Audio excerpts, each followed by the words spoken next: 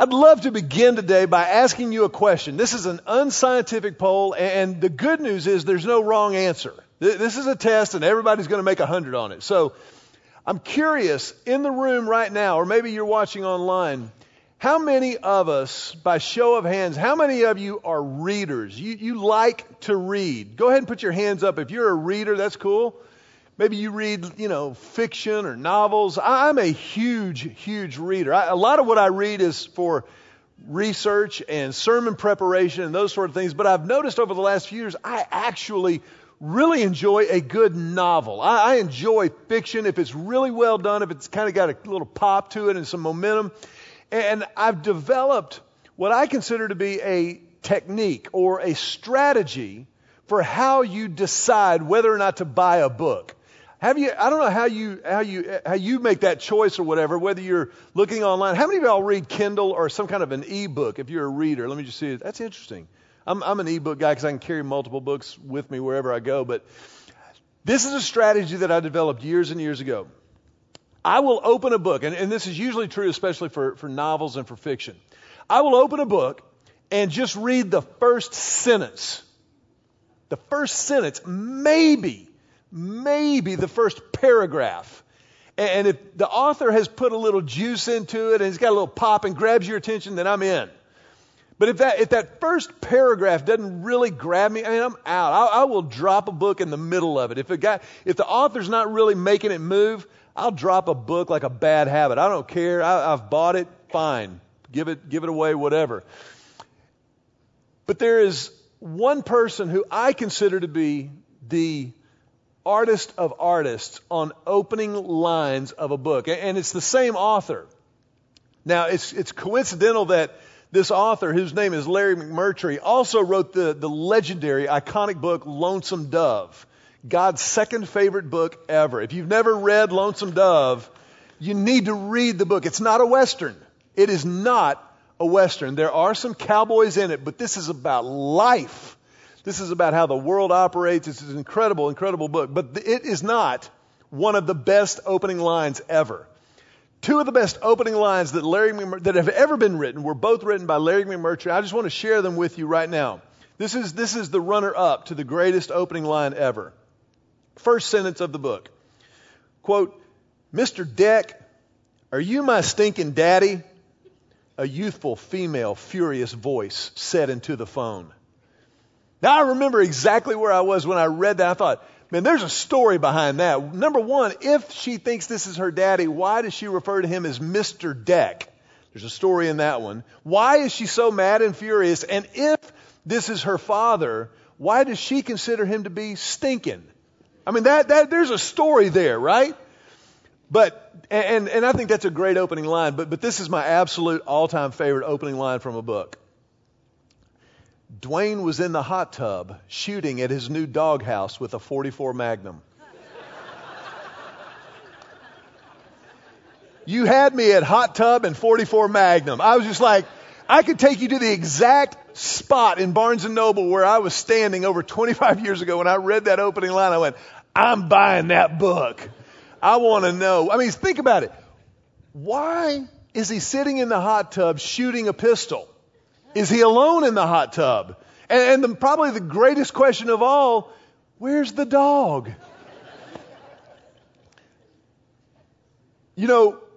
Every single one of us who has ever encountered the Bible has to decide whether or not we're going to buy the book. You have to make a choice when it comes to the Bible about whether or not you're going to buy the book. And this choice really has nothing to do with whether or not we're going to plop down our hard-earned dollars and buy an actual copy of the book, or even whether or not we're going to download it for free onto our phones or our iPads or anything else. But we all have to choose whether or not we're going to buy the book, the Bible, whether we're going to buy into it as the Word of God. Are we going to buy that this book is a divinely devised document that God has given to direct and sometimes course correct our lives, that we can rely on, that we can depend upon, that we can build our lives around? And for us, as we continue this series that we started last week in virtual reality, I really believe that this message is actually kind of the pivot point of the whole series. This is the fulcrum upon which this whole conversation about reality and truth and ultimate truth actually hinges. Because the fact of the matter is, in God's economy, in the gospel equation of life, the Bible is the critical component. It is the vehicle for the words of Jesus, for the life of Jesus, for what we believe about Christ. And so we have to come to grips and we have to decide personally whether or not we actually buy the book. And this is a really tough decision for a lot of us because we all kind of come to the book of the Bible with some presuppositions, some predispositions, and maybe some preconceived notions that maybe are accurate, maybe are not. But it's important for us to understand, what do we do with the Bible? So I want to just invite you right now with passion and enthusiasm. Tell your neighbor, buy the book.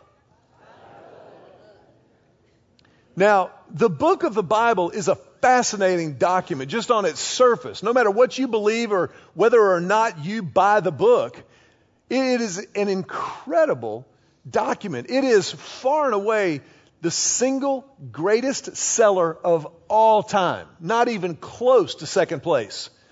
It is a book that is comprised of 66 different books compiled together, written across 5,000 years by over 40 authors, 66 books, an Old Testament and a New Testament.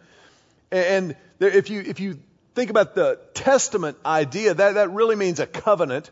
So the Old Testament on one hand is prior to Christ. The New Covenant, the New Testament, is what happened when Jesus entered the picture in human form, and the New Covenant fulfills the Old Covenant, brings it into its ultimate fruition in the person and the work and the ministry of Jesus.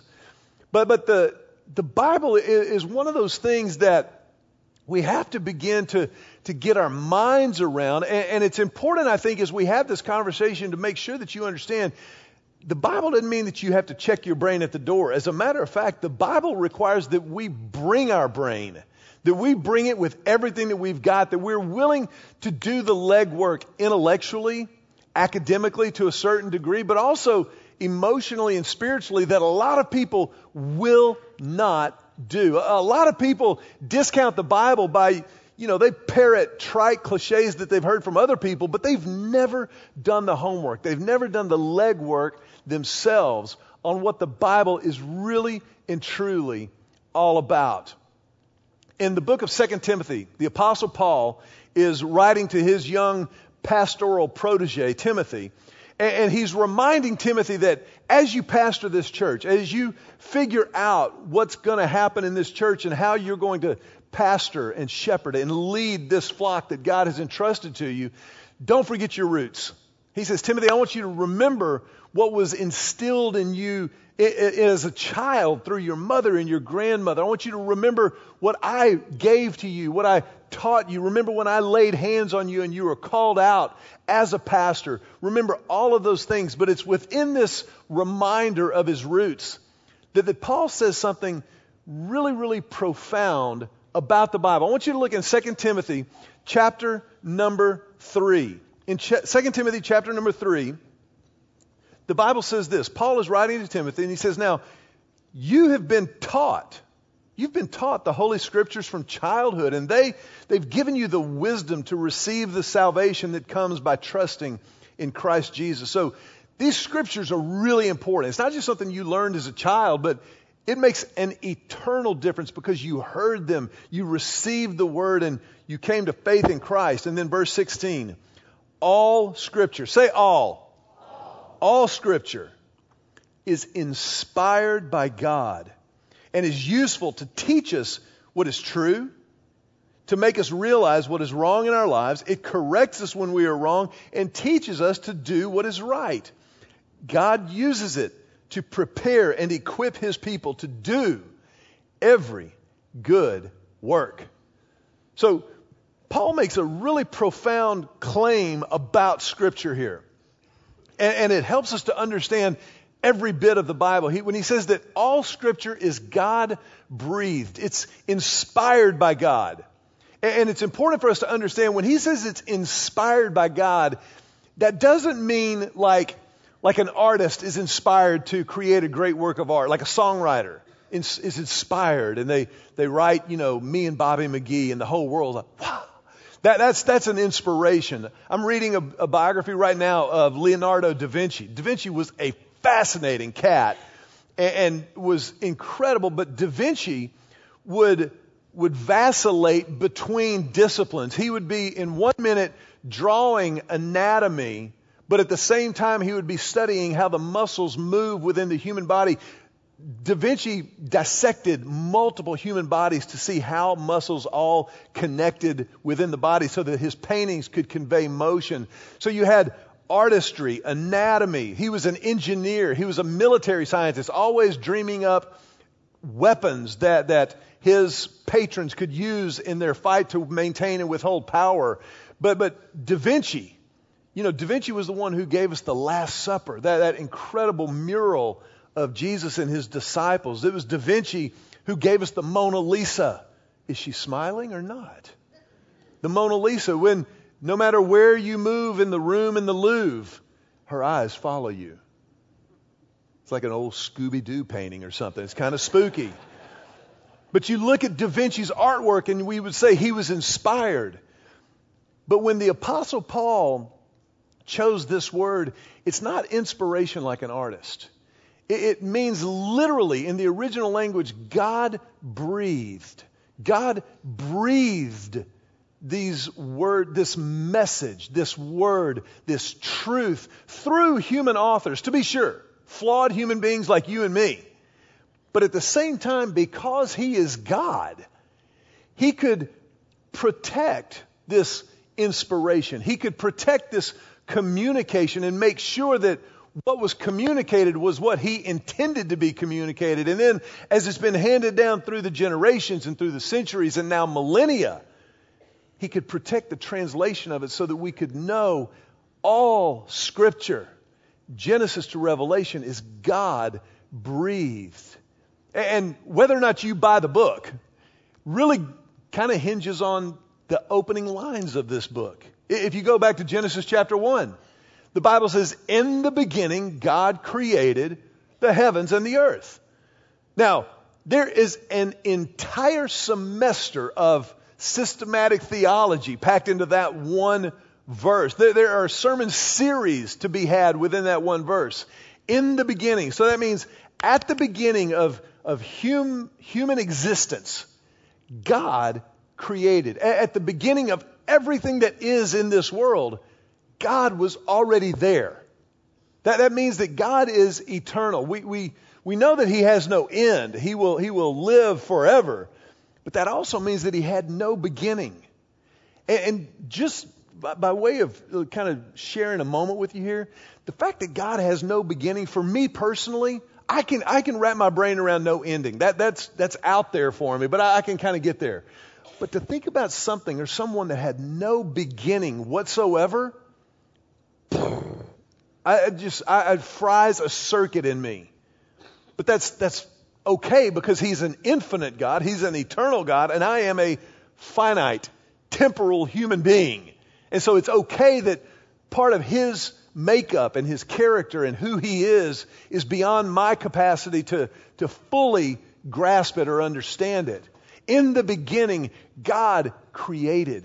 That means that every single thing that you and I see, that we experience, that we taste, that we hear, that we touch, that we feel, all of it is the result of God's initiative, that he is the prime mover in all the universe. In the beginning, God created the heavens and the earth and everything that flowed out of that moment. That's who he is. And if he is God and I am not, then he certainly has the capacity to inspire, to breathe his word to people so that he can communicate with us. And in that breathing, in that inspiring, he invites us to buy the book. He invites us to buy into it and to live it out through our lives. But the fact of the matter is, living this thing out is a challenge. Living it out is really, it's not necessarily complicated, but neither is it easy. And a lot of us don't necessarily buy the book. A lot of us maybe believe that some of it is true or that it's got some nice statements and proverbs, but I can't buy into the whole thing. And I think it's important for us to recognize maybe three primary, not the only by any stretch, but three primary reasons we don't buy the book, the Bible. Number one, I think a lot of times we don't buy the book because we choose normal over nonconformity. What I mean by that is we know that it's not normal. The rest of the world does not buy the validity or the authority of the Bible. And so if we were to adopt that perspective that it is the Word of God, all of it inspired by God, then we know intuitively that that's going to kind of leave us on the outside looking in, maybe socially, that people would look at us differently if they knew that we really believed everything that's in it. Or that we would be on the outside looking in, maybe intellectually to some people who don't understand that we've done the homework, we've done the legwork, and we actually know why it's reliable. So we choose normal over nonconformity. Sometimes we choose our gut over God. We believe that the Bible is God's Word, but man, we go with our gut. We say, man, I got to be true to myself, man. I got to live my life authentically. And I understand where that comes from. But how many of us in the room, let me just ask this is family here, so it'll stay right here.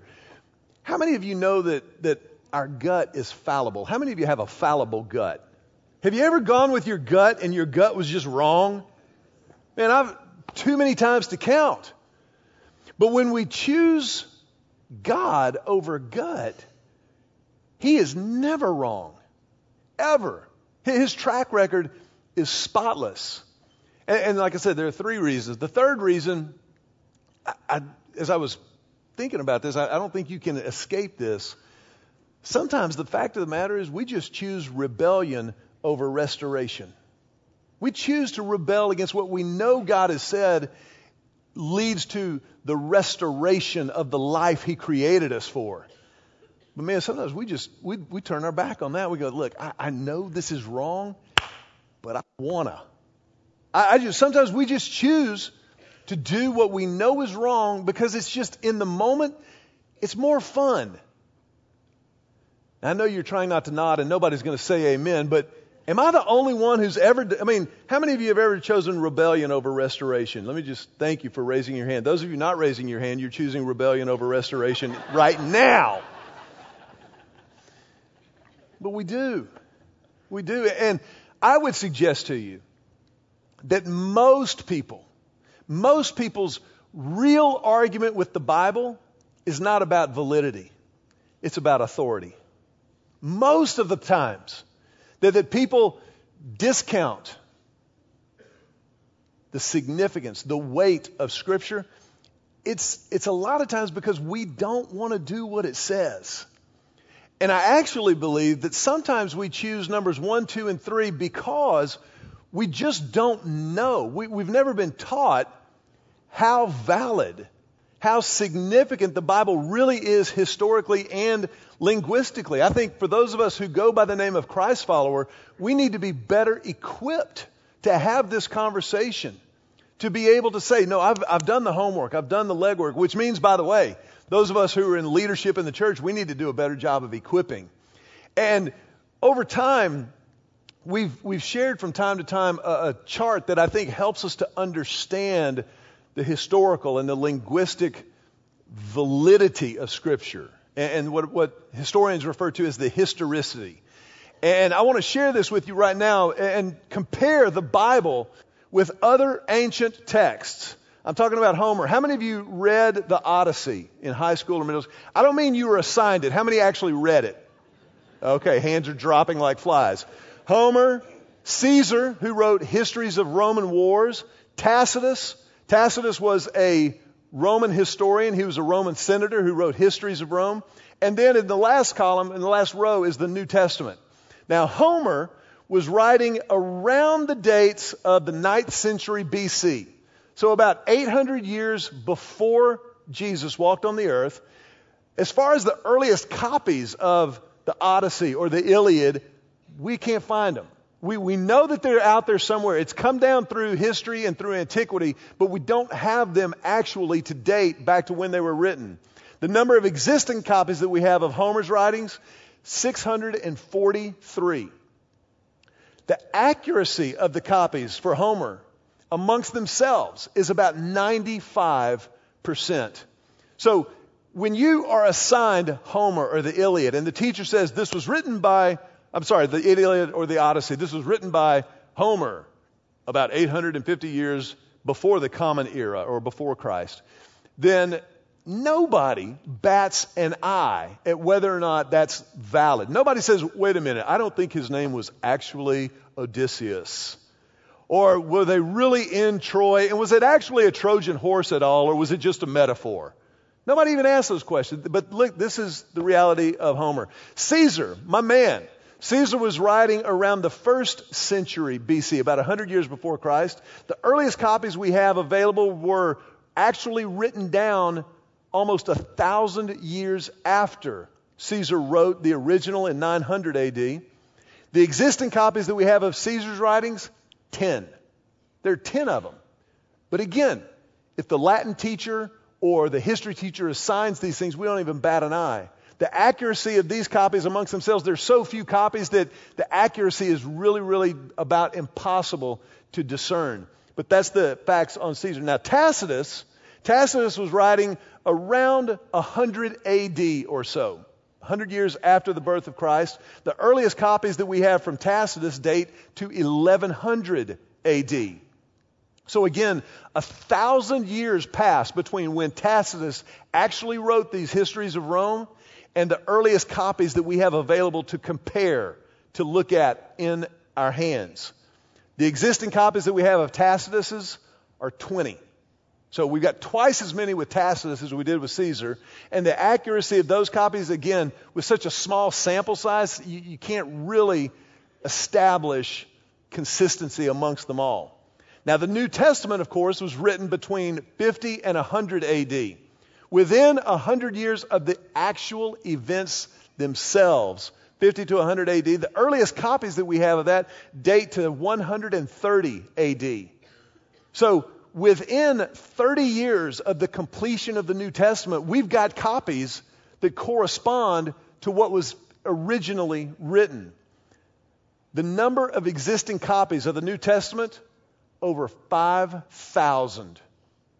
Over 5,000. That is what historians and linguists would call an academic smackdown of Homer, Caesar, and Tacitus. 5,000 existing copies of the New Testament that have an accuracy reading of greater than 99% amongst all of them. So if you compare all 5,000 fragments and parchments that we have available from the New Testament, they maintain an accuracy of wording and linguist and certainly message and overall story of greater than 99%. The Bible is so historically and linguistically reliable. Now, these are irrefutable facts that are out there. They're there for the taking. And that's the reason I share them with you today. But we cannot discount the fact that to buy the book, the Bible, to buy that book is not simply a matter of intellect or academics. That there is absolutely a spiritual component to buying the book, the Bible, to establishing that as the virtual reality goggles through which I will view every single part of my life in this world, and my relationships and my work and my family and my money and my sexuality and everything.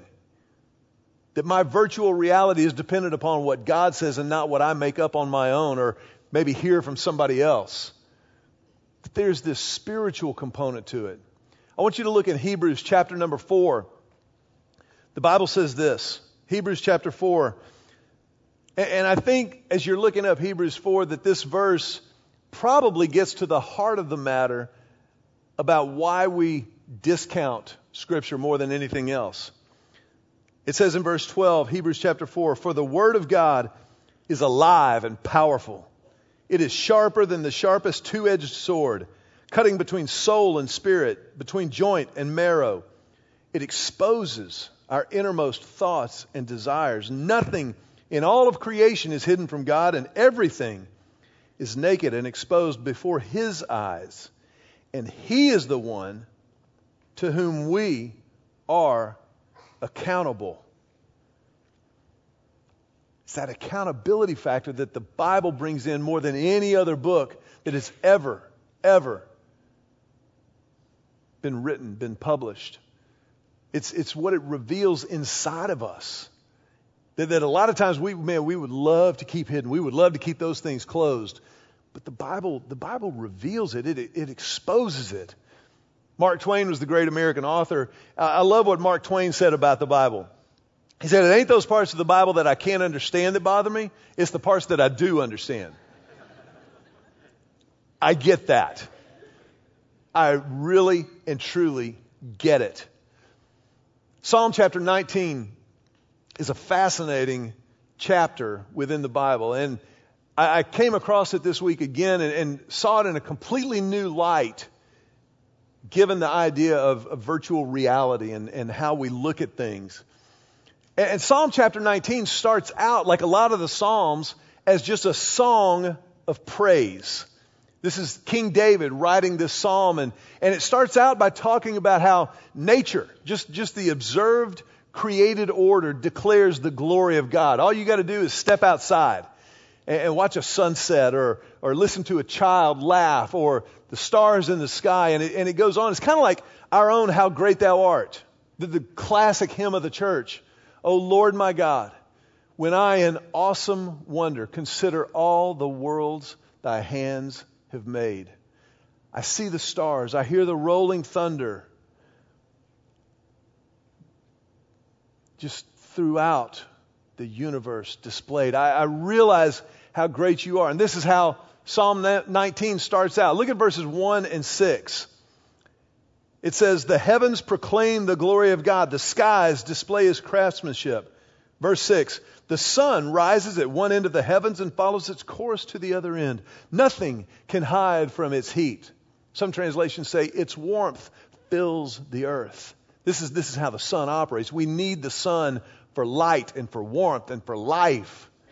But then all of a sudden, verse 6 ends, and then verse 7, it's like you almost can hear a record scratch in the original song.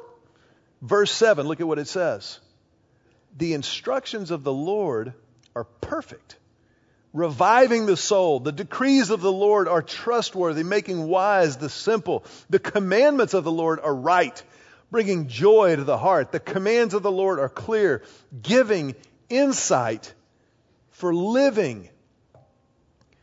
So the sun is out there in the sky, and it declares the glory of God, and it brings light and warmth. But the psalmist, David, is using a poetic device here, and he says, just like the sun fills the earth with light and warmth and life, so the Word of God, the Scripture, fills our lives with light and warmth and life. That there's something in the Scriptures that is spiritually indefinable but absolutely undeniable. And for me, this kind of just came home in a powerful way about 3 years ago. It was the first time I'd ever been to Israel. Julie and I got to go with a group from our church, and this trip is an amazing journey, both spiritually and physically, to walk where Jesus walked, to sail on the Sea of Galilee that Jesus sailed on, to step down into the waters of the Jordan River and be baptized where Jesus was baptized, and where He spent His childhood in Nazareth, and then to go into Jerusalem, the city of God, where Jesus concluded His ministry and was put on trial before Pilate and crucified just outside the city walls in the first century. It's an amazing thing. But the last day of our tour, we got up and we went to the Israel Museum there in Jerusalem. And at the Israel Museum, there's this massive scale model of the city of Jerusalem at the time of Jesus' life here on earth 2,000 years ago. And we spent some time with our guide kind of walking around the perimeter of the walls, and she would point out where we had been and what we had seen and what happened there. And kind of seeing this scale model kind of brought the whole trip and put a really nice bow on it. And we were like, oh, okay, yeah, now it's all kind of, because you take in so much information, it can be kind of overwhelming. And when we finished that part of the tour, she said, now I'm going to turn you loose. But I wanted to make sure that you do not miss the Shrine of the Book. It's that white building over there. And the Shrine of the Book is this huge white building that its architecture resembles the top of the box that Jewish families carry their Torah or the Jewish scriptures in. And the best way to describe it is it looks like a huge white onion. And there's always water pouring over this building. And she said, within the Shrine of the Book, you will find an incredible museum to the scrolls of Qumran, the Dead Sea Scrolls that were discovered back in the 1940s, just after World War II. A couple of Bedouin shepherds were tending their flocks and found these caves where they discovered these incredible clay pots that were kind of tall and narrow, and they had been encased in mud for about 2,000 years, they later discovered. But what the scholars and the archaeologists found was when they began to open these pots, because it had been kind of air sealed for over 2,000 years, inside there were scrolls of the book of Isaiah. And these scrolls were massive pieces of continuous writing where the book of Isaiah had been copied by hand in Hebrew. And I'm doing this for your sake. It's right to left in the Hebrew. Now, obviously, when they realized what they had, this was the most significant archaeological, historical, biblical find ever. And as I said, it dates to about 100, between 50 and 100 AD. There was a small community known as the Essenes there in Qumran that went out to kind of be removed from the world so they wouldn't be tainted by it. And it was there that they copied the book of Isaiah. But the book of Isaiah had been written 700 years before. And as you enter the book of the Shrine of the Book, as you enter the Shrine of the Book, it's a typical, modern museum. They've got archaeological finds like the sandals that were worn there at Qumran, the tools that they used there at Qumran, pictures of the archaeologists doing the work and, scraping and restoring and everything that they had found. And you go through this long hallway and corridor, but then all of a sudden you step into this room, and at the center of this room that's about the size of our downstairs here, there's this massive lucite drum. On the inside of it is a facsimile copy of the book of Isaiah. And it literally fills this room. And I wasn't ready for this. I wasn't prepared. But when I walked into that room and I saw the book of Isaiah that had been written about 700 years before Jesus even walked on the earth as a human being, and this facsimile copy of what had actually been written right around the time that Jesus walked on the earth, and maybe probably just a little bit after that. And all of a sudden, out of nowhere, I thought about the book of Isaiah and the prophecies that Isaiah made about Jesus 700 years before he was alive. And I thought that Isaiah wrote down he'd be born of a virgin, that he was an heir to the throne of David, that he would be beaten, that he would be rejected, that he would be Counselor, Prince of Peace, that he would be silent before his accusers, that he would be the blood atonement, that he would be our substitute, that he would die with sinners, that he would have a Galilean ministry, that he would return to judge the world with truth and justice. And I walked into this room and I saw it there. I saw the room And I was completely overwhelmed. Because when I saw the book of Isaiah that describes Jesus in such detail, 700 years before it became a reality, I just saw the words, the Word became flesh. The Word became flesh, and it is because of Jesus that we can depend upon His Word, that the Word was God, and the Word was with God, and the Word created everything that has ever been, and He is the Word become flesh. This is our God.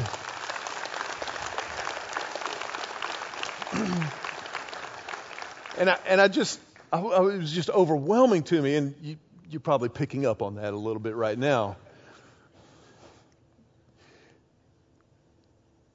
Do not buy the book because of my experience. My experience is real, and we'll dance over that. That's okay. But I want to challenge you and encourage you to do the homework yourself.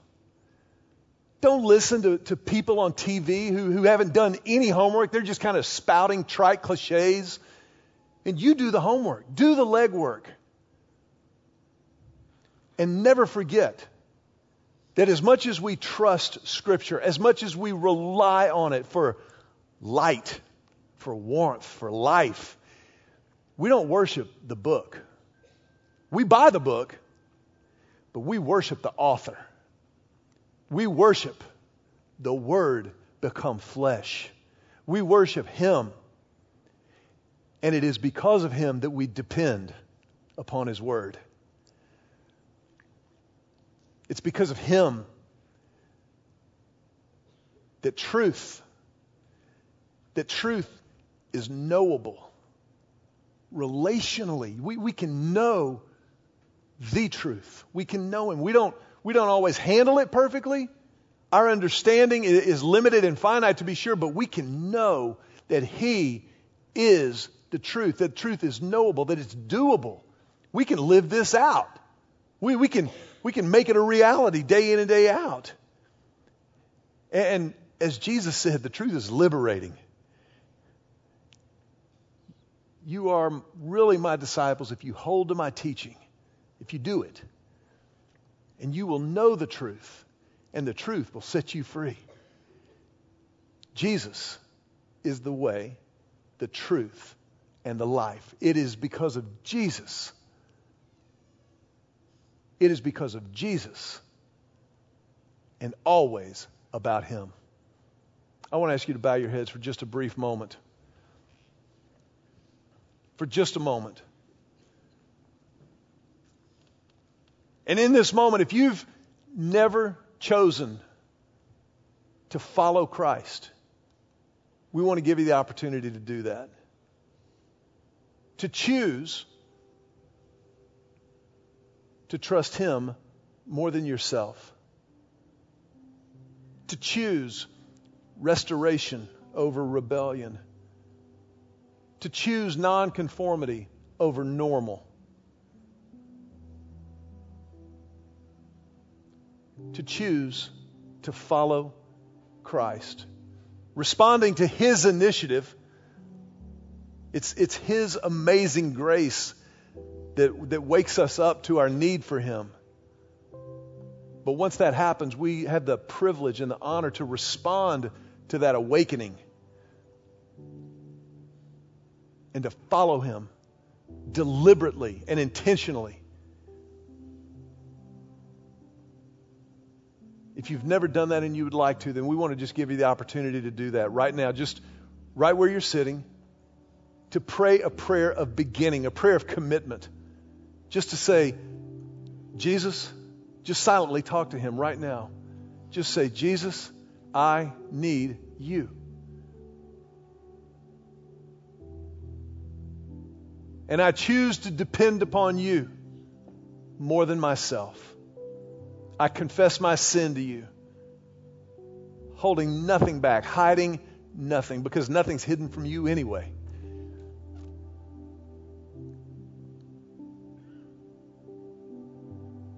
And Jesus, as I confess that sin, I claim Your forgiveness. I accept it. and I choose to follow you from this moment forward. I commit my life to you.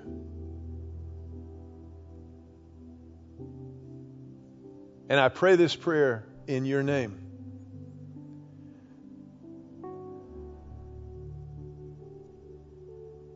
If you would, for just a moment, I want to ask you to remain with your heads bowed and your eyes closed. But if that was your prayer, then that's a big deal.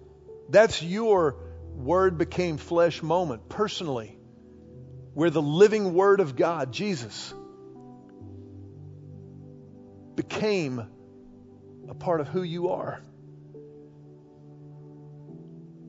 It's the most significant moment of your life. And so, as a church, we want to help. We want to come alongside you, with you.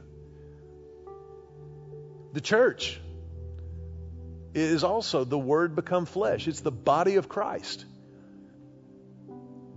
So now you're a part of that. And so we ask you, if you would, just do a couple of things so we can begin this process with you.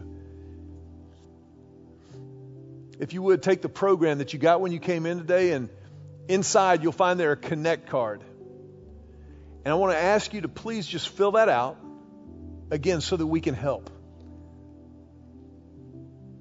So that we can come alongside and be a family with you. You'll notice about halfway down on that card is a place there to indicate I committed my life to Christ today. Once you've completed that card, you can tear it off at the perforation and just hand it to an usher on your way out the door. One of our greeters who wear the really cool blue t-shirts, just hand it to them. Like I said, so that we can help in this process. But then second of all, as our heads are bowed for just another moment, I want to ask you to raise your hand. If that was your prayer and you committed your life to Christ and began that relationship right here, right now, would you just raise your hand up high over your head? And the reason for that is twofold. Number one, it's a physical representation of a spiritual commitment. And it helps to stamp that moment in your life, to know that it's real, that God did it and you responded. But second of all, it stamps this moment in the life of this church, because for us, there is nothing more important than that. Because now you're a part of the family. And so as a family, we celebrate that with you. We honor that, and you can go ahead and put your hands down, but don't mind us if we put our hands together just to tell you welcome home. Welcome home.